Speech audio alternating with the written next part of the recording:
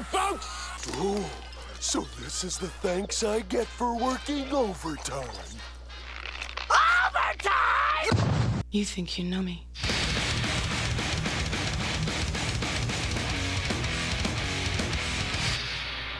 On this day, I see clearly everything has come to life. A better place in a broken dream, and we'll leave it all behind. On this day, it's so real to me. Everything has come to life. Another chance to chase a dream, another chance to feel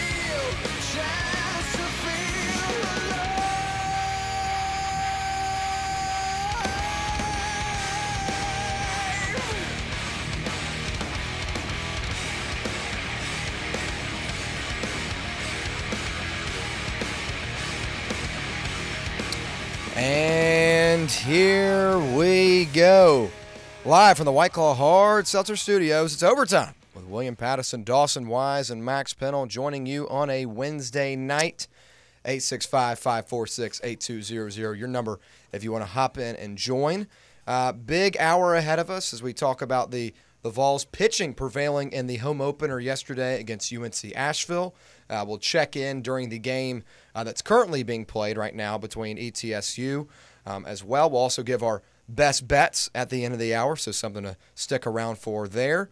But we begin today's episode with the Vols defeating Mizzou in an ugly performance.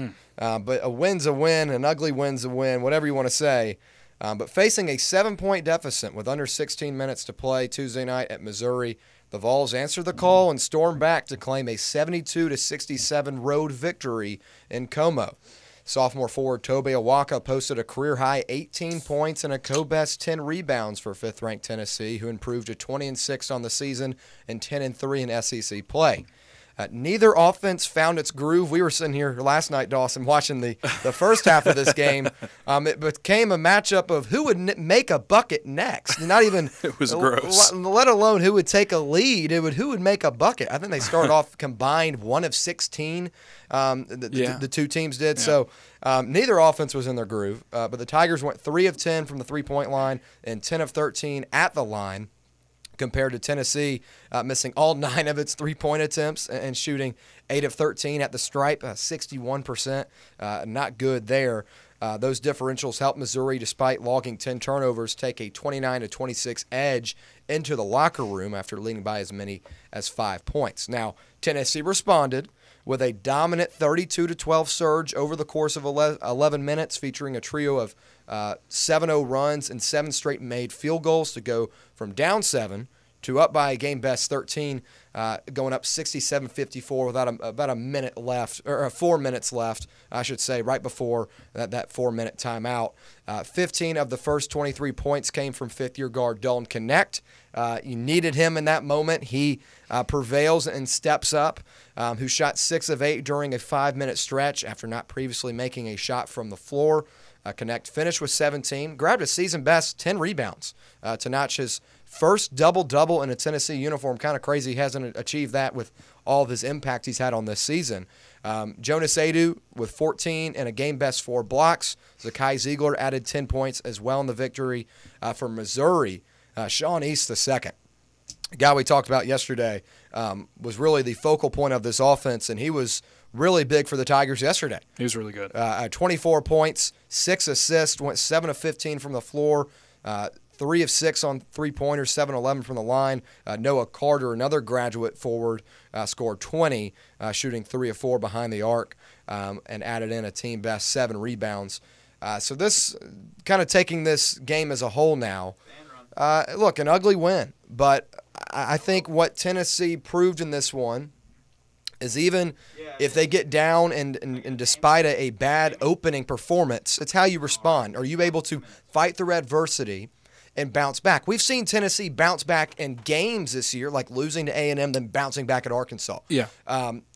you've seen situations like that, but you haven't really seen Tennessee bounce back in a game where they start off really poor, you need a response, and you haven't necessarily gotten one this season. And this game, you do. As ugly as it was, I think it showed that Tennessee does have the capability, despite poor play, they can get it done and win a game on the road. Missouri's not a good basketball team. We all know that. No. But even when you're shooting as bad as they were in that first half, the ability to respond and go out to a 32-12 run, that's what wins you games in March. That's what wins you games in the SEC tournament. You needed a little bit of adversity. I think you found that, and they were able to respond well. Max, what were your thoughts? Yeah, I think you kind of touched on what I had to say as well. You know, the first half, I think, gets you beat against 80 to 90% of even NCAA tournament teams. 13 and 14 seeds could beat you with that performance. Yeah. They're better than Missouri. So that was worrisome. Obviously, I think we all understand that. I'm sure Rick Barnes addressed that as well. But, like you said, the ability to bounce back was, it was impressive. I still think there are some concerns against playing half-court teams. Once again, this is another team that liked to keep the game in the half-court, and Tennessee struggled for at least, the first 25, 30 minutes of the ball game. Dalton Knecht isn't on the team. I don't know if Tennessee wins that game. I think this is a game last year's team probably loses in ugly fashion, despite Missouri's, their abundance of warts. I felt, I wrote this down at halftime. I felt like if we were playing, Alabama, Auburn, any of the top SEC teams, probably down 12-plus at half that first half performance. So we were lucky that it was Missouri. It is a pattern that I am going to keep tabs on and is worrisome. But like you said, William, they finally got one where they came back and won, showed some resilience, some resolve. Some guys had to step up in key moments. Not a necessarily moment where we're up 5 and you need someone to make a shot, but where we're trailing, someone's got to emerge. Outside connect. Tobe Awaka was that person on Wednesday. Still some questions, and I'm sure we'll cover those. But yes, I think the game, you can take some silver linings while also acknowledging that probably isn't good enough to win against, like I said, most NCAA tournament teams. Yeah, the first one for me is, what was that?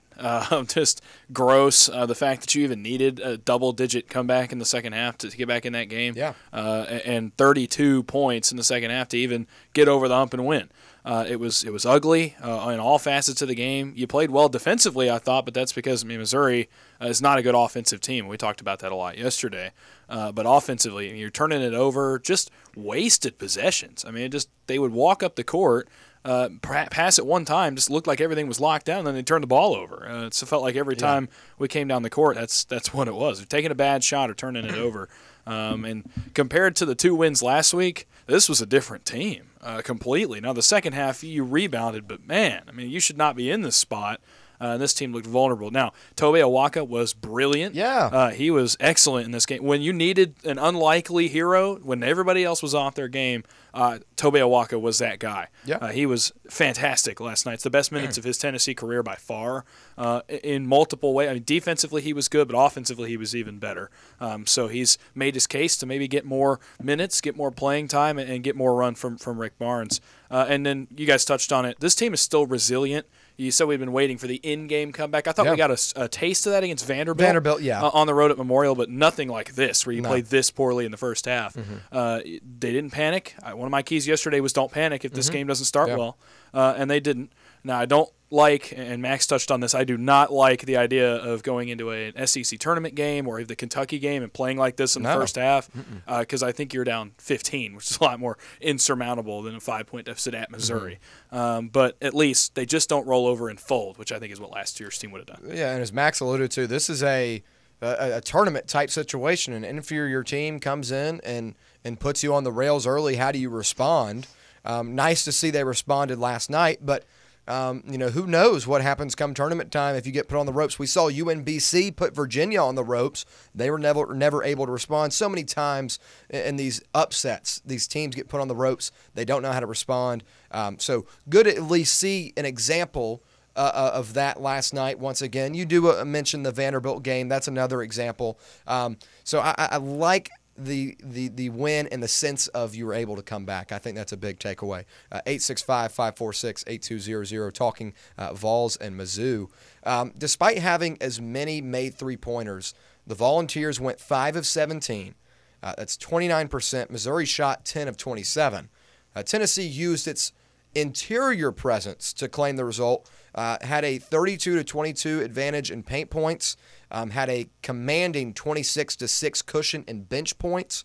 And it's good for its highest margin, third highest margin, I should say, plus 20 of the season in bench point differential. Was finding a way to win the highlight from an otherwise messy performance. Yeah, I mean, I don't think anyone's going to, a year from now be like, you know what, I want to turn on the highlights of that Missouri game in February 2024, like some of our more statement victories we've had under Rick Barnes. But, yeah, I mean, finding a way to win is all that matters. When you look at the end of the season, the committee, SEC standings, they don't go and say, oh, did you beat Mizzou by 20 or you beat them by 6? You just got to – and we've seen so many teams this year. We've talked about it at length here. Top 10 teams going on the road and losing. So I think despite how ugly it was, the fact that you found a way to win it when so many teams this year, it seems like, haven't been able to do that is impressive. Tobe Awaka, I mean, you said 26 bench points. He basically had about 75% of that. So that was probably the most impressive performance. Dalton Connect, really turned it on for about an 8-minute spurt there, but his first half was probably the worst half I think he's played at Tennessee. So it's nice, another example to see him, because I was wondering in the first half the way he was performing, okay, is this just going to be an off night? So it's kind of nice to know, okay, he can start a game slow, miss a lot of shots, and still tap into his talent and put up a respectable performance and put the offense on his back when he needed to, despite, like I said, that slow start. So that's another thing I think that is beneficial moving forward when you get to tournament time is he's not going to be scared if he's looking up at halftime and he's got 4 points or something. He knows he can still make an impact and trust himself. So those were two highlights for me. I think you mentioned, Dawson, the turnovers. That was abysmal. The first half was just, gross basketball. If I'm Rick Barnes, I just burn the film of that and say we got A&M. The one thing I will say about the comebacks, the Missouri and now Vanderbilt, very impressive. Like I said, on the road as a top 10 team, it's impressive no matter who the opponent is in conference. I would like to see one if I can have a wish list for Tennessee before the NCAA tournament. Let's do it against in Alabama or a Florida, someone where that's the type of team you're going to be seeing in March in the second round. A team that could be a 7 seed or a 4 seed where, okay, you can do it against Missouri and Vanderbilt. How hard is that? Because it's Missouri and Vanderbilt. What about when it's a tournament-level team? Then can you still go get one? We saw them almost do it, like you guys have said, against Mississippi State, UNC. So that's kind of my biggest takeaway from the comeback. But like I said, top 10 team on the road this year has been a weird year for that. So a win's a win.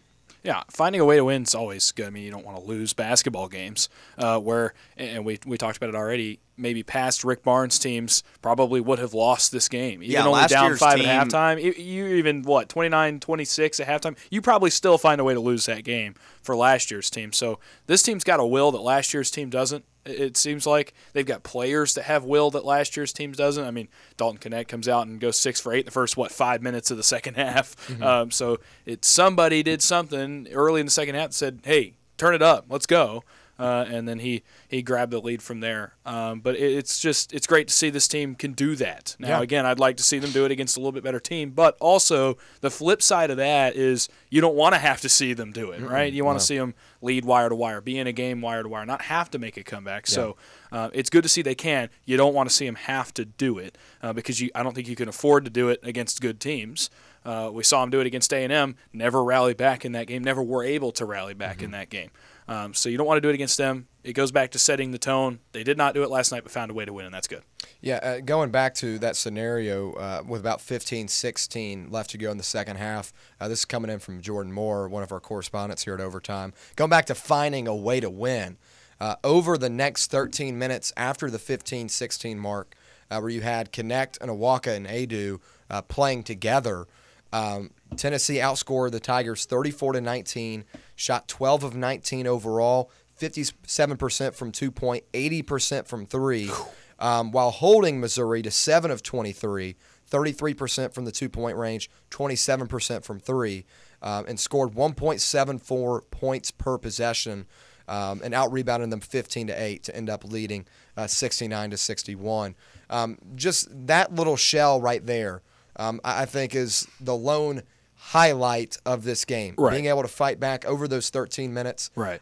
As Max said, not something you're going to be, I guess, getting hyped up for the season in November and going back and say, let's watch that Missouri game one more time. No.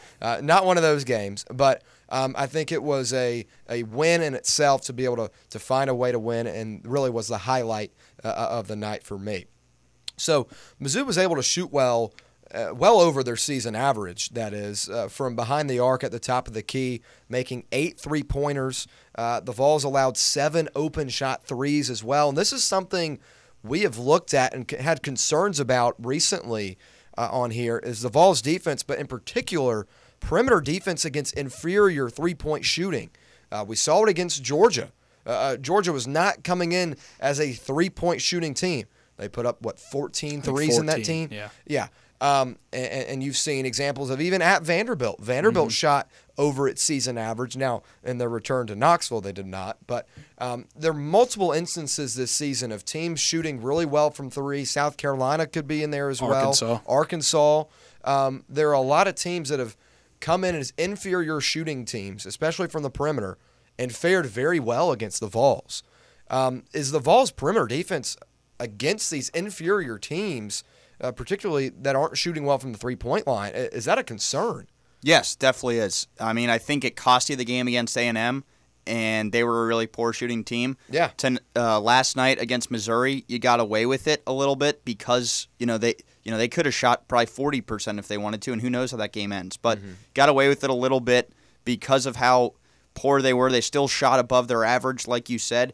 And for me, I feel like I sound like a broken record, but it's just guys helping too much, in the paint, trying to fill too much, and then it's a simple kick out to someone open. And I wonder if some of that is because this year under Rick Barnes, really for the first time in his tenure, they're playing a 4-guard and 1 big lineup, and that was something we all asked for. We were tired of seeing 2 big men who can't shoot on the court at the same time. It just limited you offensively. So we got that, and I wonder if that's part of it, is they feel like they got to help more in the interior, help in the post, etc., because there's really only Adu down there. Connect's not, despite his height, is not big enough to be a post presence defensively. So that's something that I was thinking about last night, and when you sent in the information on that, is that kind of them overcompensating for the lack of size in the post outside of Adu? Because that, to me, that would be a direct correlation as to why this year it feels like that has been something that isn't a part of Barnes' philosophy to overhelp per se. Yeah. I mean, he loves his guys staying one-on-one, staying in front of the offensive player, and just basically leaving him on an island. So that would be the reason I think it's happening more. And like you said, it is a very worrisome trend, because you do that against a team that can shoot the cover off the ball from three. We might have not been down 1 at half or 3 at half. We could have been down, like Dawson said, 15. Yeah. So very worrisome for me.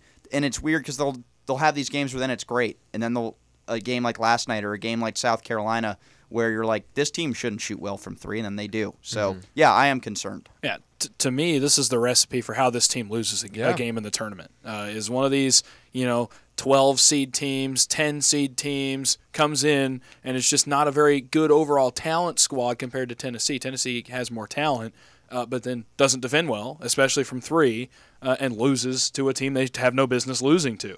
And we've gotten lucky so far that most of those performances are against SEC opponents that, quite frankly, just aren't very good. I mean, Vanderbilt and Missouri aren't good teams. Arkansas is not a good team. Georgia is not a great team. So you've gotten lucky that these performances are against teams that just aren't good talent-wise, but you're not going to get that lucky in the NCAA tournament. So if you come up against that, like the 7 seed, for example, right now in the current bracketology would be Utah State. You come in and defend like that against Utah State, you're not winning that game, I don't think. So it feels like the recipe for how this team loses. Like Max said, someone else that shoots better. Again, I think you probably are down double digits in this game at halftime if it's against someone else. My other question is, does it have anything to do with being on the road? It feels like this happens on the road. Because, all the examples we named, Arkansas on the road, A&M on the road, Vanderbilt on the road, Georgia on the road, now Missouri last night, Columbia. So I wonder if it's just being away from home is a problem, but then you go to Kentucky, and it looked like it was fine again. So I don't know if it's just you're playing down to your opponent, not playing as hard, not hustling as hard, because it's not a big game, in quotes, but whatever the problem is, it's a big concern going forward. Yeah, just eyeballing a couple notable upsets over the last couple of years in the tournament. The UMBC-Virginia game. UMBC had 12 three-pointers to Virginia's 4. And even last year, Fairleigh Dickinson they also outshot Purdue from the three-point line as well. And Tennessee's a different team than Virginia and Purdue, but they're just examples of, if your three-point defense is not continuing to be consistent and traveling, then a moment like that where you face a team that just has a really good shooting night you're because vulnerable. They have the opportunities, you're vulnerable. Yep. So I think what if we could kind of put a stew of all of Tennessee's problems we've kind of eyed at this year, it'd be perimeter defense, in particular against inferior shooting teams that usually shoot over their season average. So you throw that in the pot. Then you'd have just staying out of foul trouble in the pot as well, and also a dominant big. I think those three things, if you find those three things in the tournament, a team that has a dominant big that can get you in foul trouble and also has the personnel to be able to shoot threes, and they might not be coming in at a consistent rate, but if they're able to do it in a game like that, then that's a recipe for disaster in Tennessee, for Tennessee, in my opinion. I don't know what it is. They've got to fix this, but I don't know what the problem necessarily is. Is it help defense? Is it weak side defense? Because a couple of situations last night, they hit 8 threes from the top of the key. And so it's not like they're running motion to the corners or something like that, throwing skip passes to the wings. A lot of their shots came from the top of the key. So it kind of mind boggles me. It really does. Anything to add? Well, I think that scenario you just laid out, now obviously this is different because it's a more elite level team, but I think that combination, and we saw what it looked like in its worst form, was North Carolina. They have a dominant big. They have, outside of him, the rest of their guys can shoot the ball well from three. You think R.J. Davis, Harrison Ingram, all those guys are good three-point shooters. And they have, it, like you said, a dominant big that can get you in foul trouble. And that was the first team that came to mind. And obviously you're not going to see a team like North Carolina in the first or second round. You might see a watered-down version. But that was the worst half of defense I think Tennessee's played under Rick Barnes, was that first half where they gave up 63 because they could dominate you inside. They took Adu out of the game because he was in foul trouble. And then they had guys that spread the floor that could shoot from three, and it didn't even necessarily have to be wide open. They just had shot makers. So that, to me, is the team that I look at that say that's the worst kind of – I think the only thing that helped us a little bit is North Carolina likes to run a lot, and that allowed Tennessee's offense to kind of get more of a flow than it does against some of these other teams we've struggled with. But their makeup is exactly what you're saying, I think, and we saw how that turned out. If we're going to talk about teams that are built like that, can we consider Arizona as well? Plenty of guys that can shoot the jeans off of it, and also Omar Ballo down low that would give us foul trouble problems. There's several teams you could name that are just like that. I'd throw BYU in there as well. Yeah, that's a good one. BYU's a team that live and dies by the three. And I can't remember their big down low. Oh, Ali Khalifa. Yeah, Ali that Khalifa. guy is fun to. And he's not a dominant big, but he does. He stretches the floor. Yeah, stretches the floor, high volume for them as well. They got a big win over Baylor last night. I was watching that game last night, and I said that guy's the type of guy, not necessarily the way he plays, just the way he looks and his persona, that Tennessee would totally give up like 32 and lose a tournament game. 100%. They've had the sister Jean. Ryan Klein went off for Purdue. And I was like, that's the guy that would put up 25 on us in a tournament game and send us home early. Yeah, and more stats coming in from Jordan Moore here. At home, Tennessee is holding opponents to 26.4% from three in the 100th percentile. On the road, they are allowing teams to shoot 37.5. That's 5th percentile. So a huge difference between home and away. You're playing neutral site games in the tournament, but there's no home court advantage now either. If you were to meet those numbers in the middle for neutral site for this experiment, we're not going to hold the 26 because we're not at home, but we're also not going to give up 37 because we're not on the true road. It's 33%. Would you guys take that? Holding a team to 33%, I think, is pretty good. It's not a bad number. I think I would take that. If you run into a team like BYU that has a lot of volume, that could hurt you a little bit. Yeah, But that's what I'm worried about. I think I would sign up for 33%. Yeah. Because if BYU puts up 30-something threes a night. Alabama as well. Yeah. So you run into a team like them, 33%, but you're still allowing 10 threes to go down. Right. I think volume is something that's very important. Look, if you hold a team to 40% 3-point shooting, but they only they went 4 of 10, like that's a different story. Yes. But I think what we saw last night was a team that was not a good 3-point shooting team that had a pretty high volume of them, and they converted on a fair amount of them as well. So it's definitely a concern.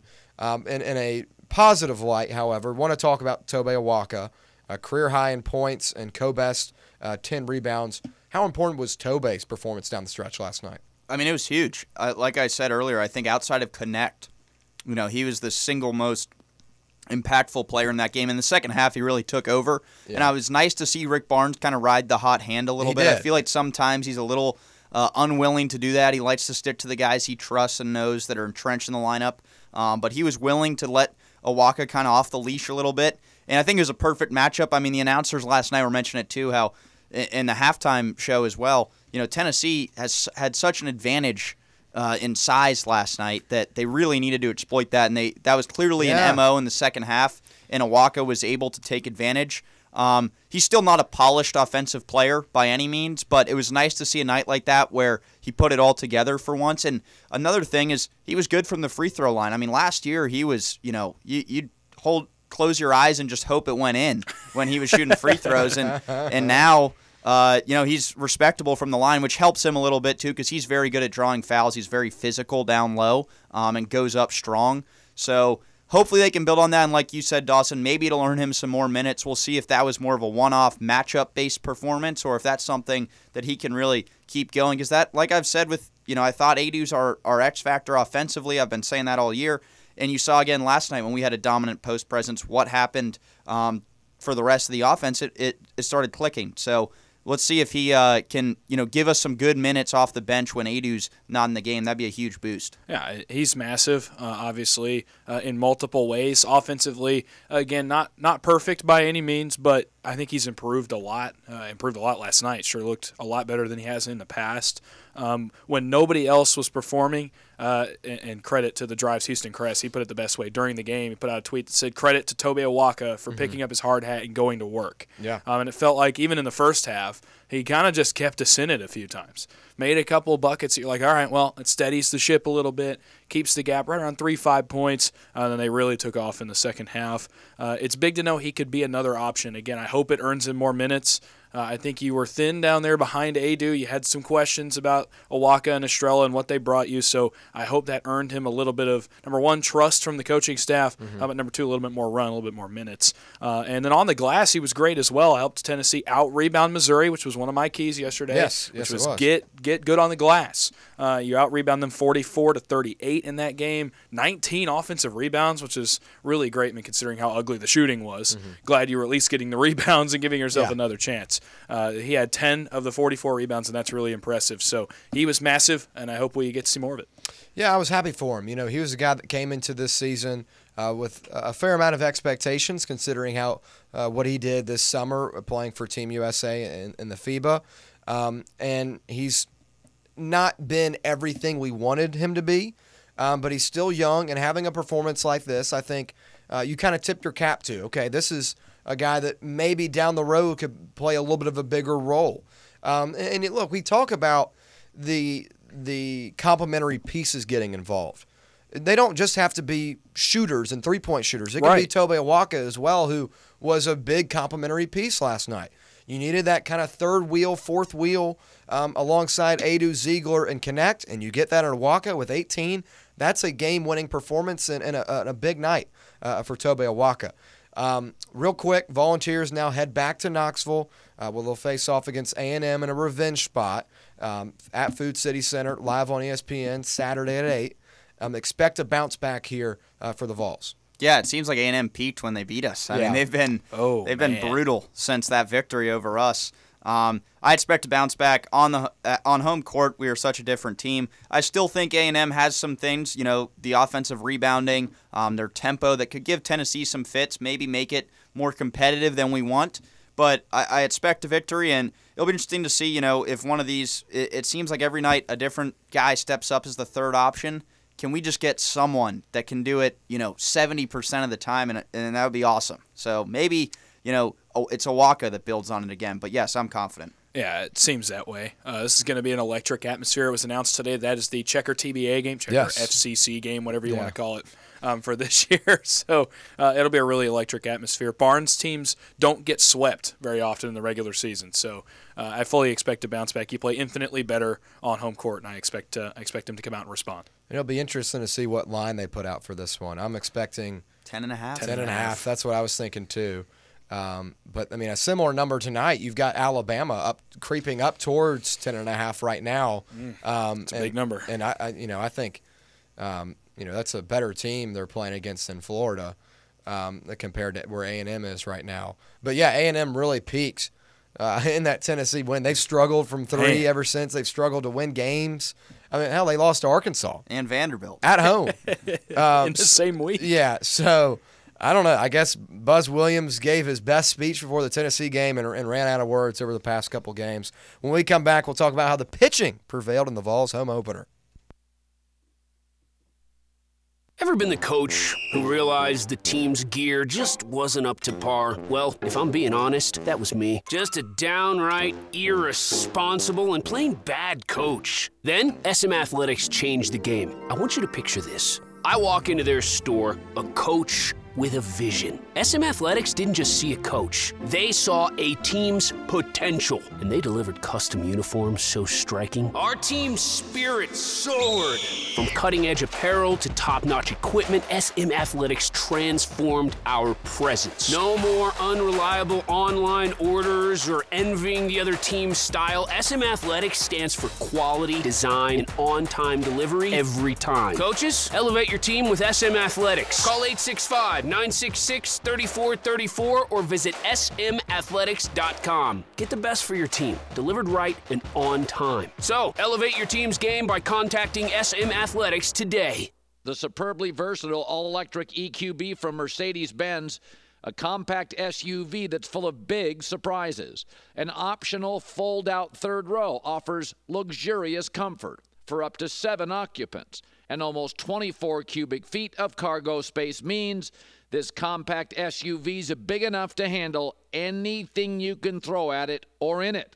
You can set the tone any way you like with 64 color customizable ambient lighting throughout. And just like every other Mercedes-Benz EV, the EQB features the very latest generation MBUX voice-activated tech. So whether you want to set a new destination, change the tunes, or tune up the heat, all you have to say is, "Hey, Mercedes." This vehicle's all electric, the feeling's all Mercedes. Test drive the EQB today at your local dealer or learn more at MBUSA.com/EQB. That's MBUSA.com/EQB.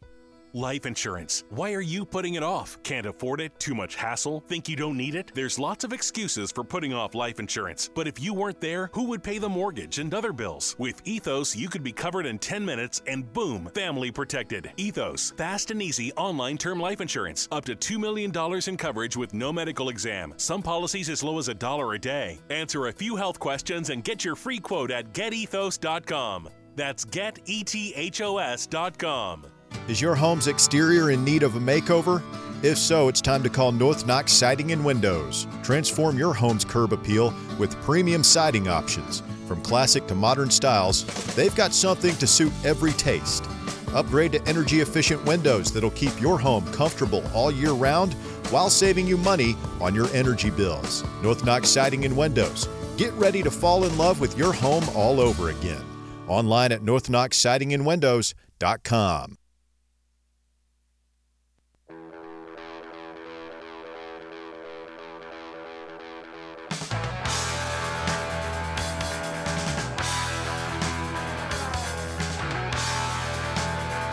Back here on Overtime, segment number 2 of hour number 1 on a Wednesday. We appreciate you listening along with us. Vols got a big win in the home opener yesterday in baseball. number 7/9, whatever poll you want to read. Tennessee came out on top in a low-scoring affair against UNC Asheville in Tuesday night's home opener inside Lindsey Nelson Stadium, the newly renovated Lindsey Nelson Stadium, a lot more seating, earning a 3-2 victory over the Bulldogs. The story of the game was pitching. Vols improved to 3-1 on a night where hits and runs were hard to come by. But freshman Derek Schaefer, sophomore Andrew Benke, I think. Yeah, we got some weird names out here. Benke and redshirt freshman Austin Hunley combined to pitch the entire game and strike out 10 while issuing just one walk on the night. Schaefer got the start, first of his career. Settled in nicely after a rocky first inning. We've seen this for a couple guys so far in the early season, and that's as expected. Oh, yeah, absolutely. In which he allowed a run on 2 hits and a walk. The Arizona native retired all 6 batters he faced in the second and third innings before handing the ball off to Benke to start the fourth. Despite the offensive struggles in this one, what did the pitching performance prove for the early season Vols, Max? Well, you saw some guys get some work that aren't at the forefront of this team. Schaefer's not going to be a weekend starter most likely, barring injuries. And some of the guys out of the pen that you mentioned, they're not the frontline arms, but it just shows the depth this team has. I know it is UNC Asheville, so you don't want to overanalyze it. But we've seen teams all across the country already drop games like the one we had last night and the one we're playing right now. So it was nice to see some arms that don't have much experience get some good work under their belt, prove that they can, get guys out. And hopefully that helps you come tournament time, et cetera, down the road SEC play when you need to employ or deploy more arms and have more options out of the bullpen. So just you want to see these guys progress as the year goes on. You want to see their velocity, stay where it is as the year goes on or increase. So that's what I'm looking for out of those guys. It was a nice first start, and hopefully they can contribute down the road in more meaningful games because of nights like last night. Yeah, this team is very deep and talented at the pitching position, especially for guys that could come out of the bullpen. I feel like even last year's team kind of lacked bullpen depth. I feel like you had several lights-out relievers, but then especially in tournament play when you were going to have to go back-to-back, 3 games in 4 days, you didn't have guys that could pitch on that second day. You used Chase Burns, and that was the big story of the weekend was, Chase Burns went on the first game. He can't go again until Sunday or Monday at that point when you're playing your third or fourth game in the tournament. So now that you have multiple levels, that's going to help later in the season. You're going to have more guys you can bring in and trust and not have a drop-off as much to those next level. I thought Hunley looked outstanding, maybe the best of all 3 of them that pitched yesterday. Looked just like his brother did when he was in Orange a couple of years ago, and hopefully he continues that. I think you've got some guys that can make their way into the conversation for Sunday, possibly. Don't know about the freshmen yet, but maybe a guy like Hunley's been around for a year. Maybe he makes that jump. We've got several guys going today, I know as well, that I would like to see in that conversation. Matthew Dallas, great start for him today. We'll talk about him in a minute. Dylan Lloyd looked good today as well. So some guys that are due maybe to get a starting nod here pretty soon, hopefully. But it shows me, the good pitching shows me that even when the offense is off, this team's going to be in a lot of games. I mean, they're not going to be out of games because the pitching's giving up 6 runs and the offense can't keep up. They'll be able to stay in games and be able to just grind out a couple runs and win. The thing I love about this is freshman, sophomore, redshirt freshman. That's depth. And I think all 3 of them had some really good moments in this one. And I think it just helps, even though we don't know who the number 3 or the day 3 starter is going to be yet. Most likely not going to be one of these guys.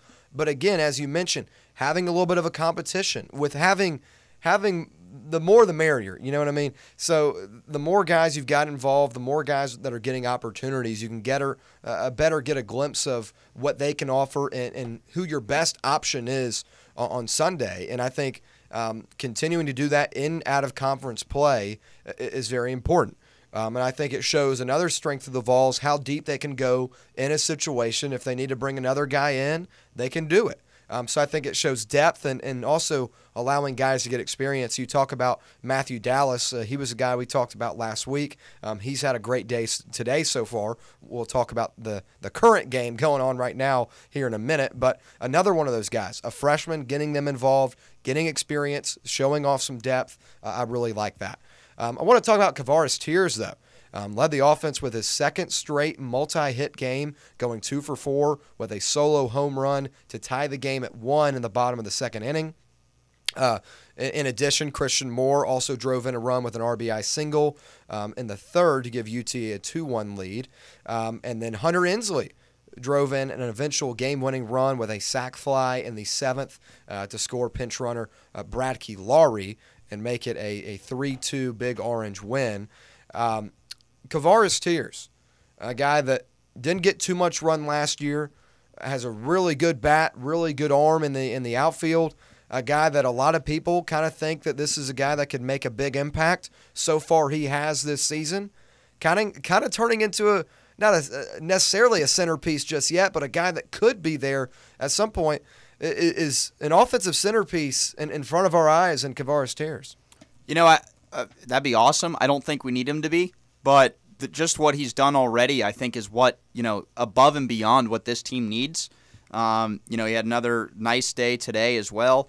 He's always had the pop. I mean, that was obvious last season, and I think he can really feast on that short porch and right field as well. I mean, we've seen so many good left-handed hitters come through the program in recent years, kind of take advantage of that, and he seems like the next in line to do so. So, I think if he's a guy that can give you consistent numbers, he can drive the ball to all fields, gives you gap-to-gap power as well, then he's someone that, if you slide into that 7 spot in the lineup or the 2 spot in the lineup, that is better than the other team's guy batting at that spot in the order. And that's really what I think is the upside with Tears, is there's enough talent around him that kind of makes him better as well. He's the guy that's going to get pitched to a little more often than some of the guys like Amick and Moore, et cetera, that pitchers are more worrisome of. And so far he's been feasting on that. So, I think he doesn't need to be the guy in this lineup, but if he's someone that is in that conversation, that just shows how deep this lineup will be, and there will be really no easy outs anywhere, 1 through 9.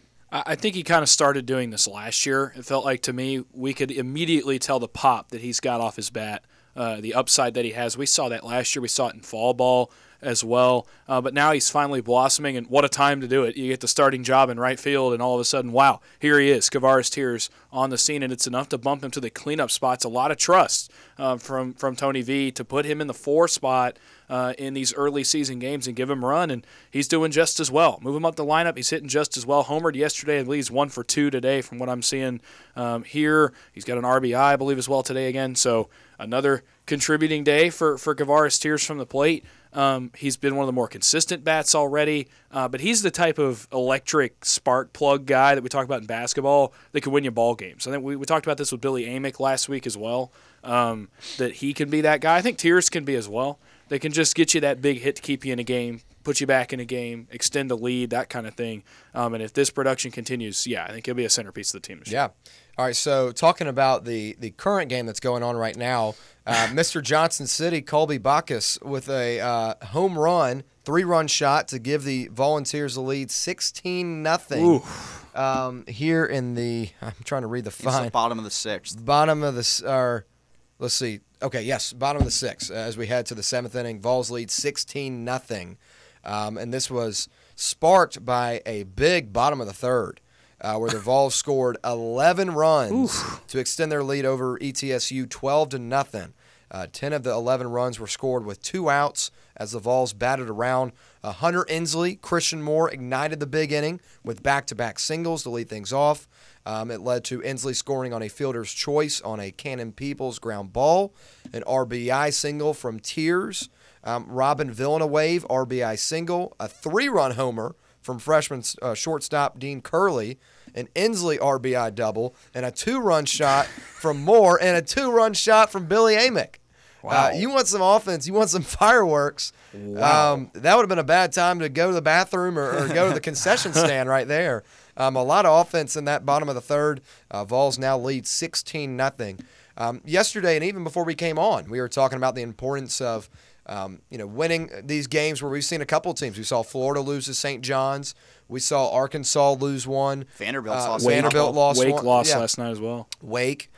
So a couple of teams have lost games to inferior opponents, and this is a ETSU team where Tennessee has not dominated like this in recent games. I think the average average differential in points has been like 4 runs. So it's always been close. But Tennessee able to get it done tonight, at least barring a 16 run inning from the Buccaneers. But a good win. Continuing to kind of see what you've got, getting a lot of younger guys involved. I like it, and holding a team to a shutout is pretty impressive, especially for Matthew Dallas, guy we were talking about. Yeah, the hitting's been great. I'm looking at some of these stats. Christian Moore 2 for 3 today, scored twice, batted in 2. Obviously Backus, you said Mr. Johnson City. Yes. It's a homer today, good for him. Blake Burke has his first hit of the year, I believe, today. Billy Amick is 1 for 2. Tears is 1 for 2. Dean Curley, is it Dean Curley? 2 for 3? Yeah, Dean Curley. He went 2 for 3. His other hit was a triple, by the way. Yeah. He's knocked in 3. So just a bunch of guys really. Inslee, perfect today, 3 for 3 from the plate, scored twice. So you kind of overlook the pitching with the offense, but the pitching's been good too. No runs given up yet for the Vols. Great looks over there as well. Yeah. 2-out hitting is so huge. I know it's ETSU, but that is so huge. I mean, scoring that many runs with 2 outs, that's what great teams do, is they find ways to score with 2 outs. That's a great sign from this lineup. Timely hitting is paramount. And then on top of that, just to note, back in that second inning where Tennessee, or second or third inning when Tennessee put up 11 runs, Cannon Peebles had an RBI fielder's choice. The throw would have beaten him to first. It was off mark. If that throw had reached, got retired Peebles, if it had been a good throw from the second baseman, they're out of that inning 1 or 2-0. Instead, one misfire, and next thing you know, they look up and it's 13-0 or 12-0 at the end of that inning. So that tells you how important the little things are in the game of baseball. They could have been out of there, and the game would have been within reach for the Buccaneers. Instead, one misfire. In Tennessee, you can't leave the door open for this team. There's too much talent on offense, and they made them pay. And that is a nice start to the season, winning back-to-back games at home. And when we come back, we'll give our best bets of the night. Stay right here on Overtime. Rev up your savings at Volunteer Auto Group, your one-stop destination for quality vehicles at unbeatable prices. Cruise through their vast selection of pre-owned cars, trucks, and SUVs. They've got the flexible financing options that make it easy for you to drive home today. Volunteer Auto Group, where every deal's a winner. 1501 Callahan Drive. Check them out online at volauto.com and tell them Fanrun sent you. A brand built in Tennessee and born from the love of the game. Inward Half revolutionizes golfing comfort. Crafted by a former pro and dedicated enthusiast just like you, our luxury performance wear guarantees you stay cool and comfortable through every swing and every day. We're not just a brand. We've set out to create a lifestyle for those who understand that impeccable style and premium performance are a hole-in-one. Enjoy the walk-in with Inward Half. eBay Motors, here for the ride. Elbow grease and a whole lot of love transformed 100,000 miles and a body full of rust into a drive entirely its own. LED headlights, spoilers.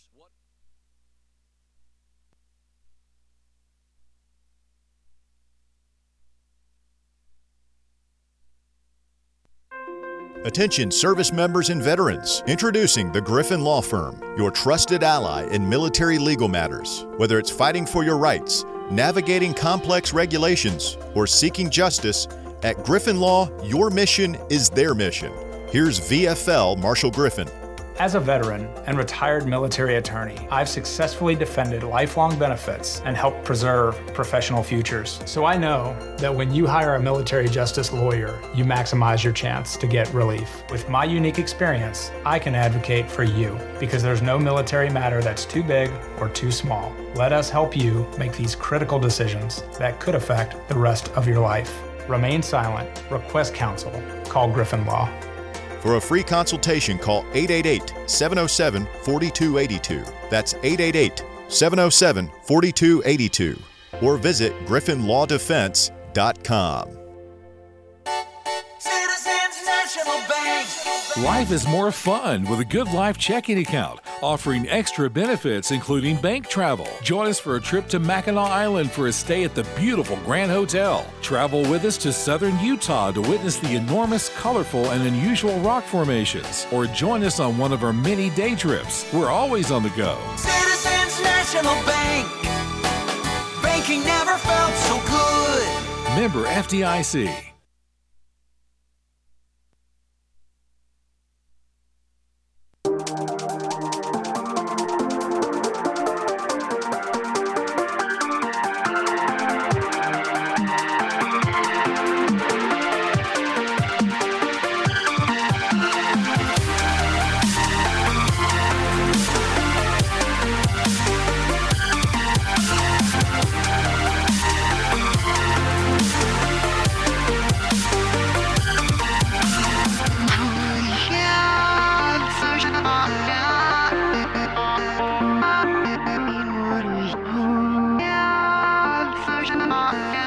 Back here on overtime. Time for our best bets of the night. I'll begin with one of my smaller plays tonight, and this is Marquette minus 27.5. I hate to beat a dead horse here, but DePaul is having one of the worst seasons in high major history. They're 3-22, 0-13 in conference play. They've lost 13. I think they've lost 13 games by 20 plus this year, something like that. This is a horrible basketball team meeting Marquette, who's coming in mad as a hornet after getting just dumped by UConn on Saturday. The smaller play, just because I think Marquette is so much better. 30-point, almost a 30-point spread, though, a little scary, but DePaul's terrible, and Marquette having a bounce-back opportunity at home where they've been really great as of late. Give me Marquette minus 27.5. Yeah, I bet on UConn when they went to DePaul. They were like 24.5, and they covered by like 15 points. I mean, DePaul, they need to get this next hire right, or they need to go to like the Missouri Valley. Yeah, I mean, or just quit playing. Yeah, which is a shame because they used to be a good program back like in the 70s and 80s. Ruthless. My first one is New Mexico. I got it when it was a lower number. It's moved up to 7.5, I believe. They're at home versus Colorado State. And this is another one of those matchups where it's a tournament caliber Mountain West team, and it seems like all these they just split. You know, they beat the good team at home, then they lose to them on the road. New Mexico playing at the Pit, which is one of the better mid-major home court advantages in college basketball. Huge game for them as well. This would kind of cement their standing in the NCAA tournament, kind of get them off the bubble entirely. And it's another top 25 team on the road versus a tournament-level team, which all year that has been a struggle for the top 25 caliber teams. We saw San Diego State struggle with it last night at Utah State, another Mountain West game exactly like this. So I like New Mexico minus 7. New Mexico currently first to the last 4 buys in Lenardi's new bracketology today, so it would be a big win for them. I got Florida plus 9.5 at the Alabama Crimson Tide. This is a big number, too big a number for the way these two teams play offense, especially recently. I don't like this number, especially Alabama is just not very good defensively. We saw them play poorly against us. I think they do the same. Florida, they're a team that is heating up. They're a team a lot of people are starting to recognize as a team that could make a tournament run. So tonight, a statement possibility for them in what I think is just way too big a line. I don't know if they win, but again, this is just a line where I think they cover 9.5. Yeah, all right. Some of my bigger plays of the night now. New Mexico minus 7. This is as Max just talked about, playing in the Pit. That's such a hard place to play in. Jalen House is going to have his way defensively with Stevens and Donovan Dent alongside House. A dynamic backcourt in the Mountain West. A little bit of a precursor here. In the net rankings, the Mountain West have 6 teams in the top 45. This is a really, really good conference. Wow. And they continue to win on the better team, or I guess the home team wins, and then it repeats itself the next time. Similar situation here. I really love this New Mexico team. I've taken them a ton this year. This is a very similar spot to when they played San Diego State at home and beat the brakes off them. Very similar when they played Utah State at home, beat the brakes off them. I like New Mexico minus 7 tonight. Yeah, I'm also on Florida with you. I think the number, once again, is too big. I think it's a lot of it, too. I think it's a huge letdown spot for Alabama. They just got that big roaring win over A&M. They play Kentucky in Lexington on Saturday, a huge game for them. Meanwhile, Florida's in the middle of a stretch where they played Georgia. Now they play Alabama, then they play Vanderbilt, Missouri. So this is their up game. This is the game they got to get up for in this little stretch they're on right now. It's the one they've had circled, so I think it's a huge letdown spot. And I also think, Florida, like you said, just a way better shooting team than A&M. I think this line's a little inflated because of how embarrassing Alabama made A&M look. And we've seen what A&M has been in this current stretch. Last week, yeah. And last night. Yes. So I think that it's a little recency bias there, and Florida is a much better shooting team than A&M and will be able to put up more points and stay in this game more so than the Aggies were. I'm going to go to another of the last 4 buys. You guys took New Mexico. I'm taking Nebraska, plus 1.5 on the road tonight at Assembly Hall in Indiana. The Huskers have won 4 of their last 5. They got a slow start in conference play, but a win over top 10 Wisconsin a couple weeks ago was huge for them. They're playing great basketball. 3 straight double-digit wins in conference play. The Huskers only allow 39% shooting from their opponents. They average 77 a game, led by Mast and Tominaga. I believe I'm pronouncing that right. I think they pull one out tonight and cover that 1.5 at Assembly Hall to keep their tournament hopes alive. All right, my other big play of the night, Alabama minus 9.5. This is a team that is just so good at home offensively. They rank inside the top 10 in several categories offensively: 3-point percentage, 2-point percentage, free throw percentage, and effective field goal percentage. This is one of the fastest teams in the country, 11th in adjusted tempo, playing at home where they get a ton of energy. They're going to set the tone in this one. I think it's a very high-scoring game. If you want to take the total over, I think it's like 170 or something like that. That'd be another good number to look at.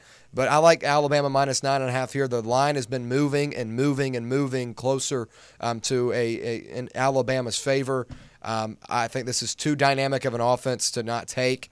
I know they're playing Kentucky this weekend. It's a little bit of a letdown spot possibly, but Alabama is one of the hottest teams in college basketball as of late. So was Florida. They played great basketball. I just like Alabama playing at home and this number, 9.5. Those are our best bets of the night. To recap real quick, Alabama minus 9.5, Marquette minus 27.5, New Mexico minus 7 for me. Max? New Mexico and Florida for me, both their spreads. Florida plus 9.5, Nebraska plus 1.5. I had one more. Sorry, I guess I forgot to mention I'm sorry. It's Kentucky minus 5.5 at LSU. Okay. The Cats probably get back to form. Big win over Auburn on the Plains last weekend. LSU got a big win in Columbia last weekend, but Kentucky's win was more impressive. I think LSU reverts to form, and Kentucky covers that number. Good deal. Those are our best bets of the night. Stay right here on Overtime for hour number 2. Coming right up.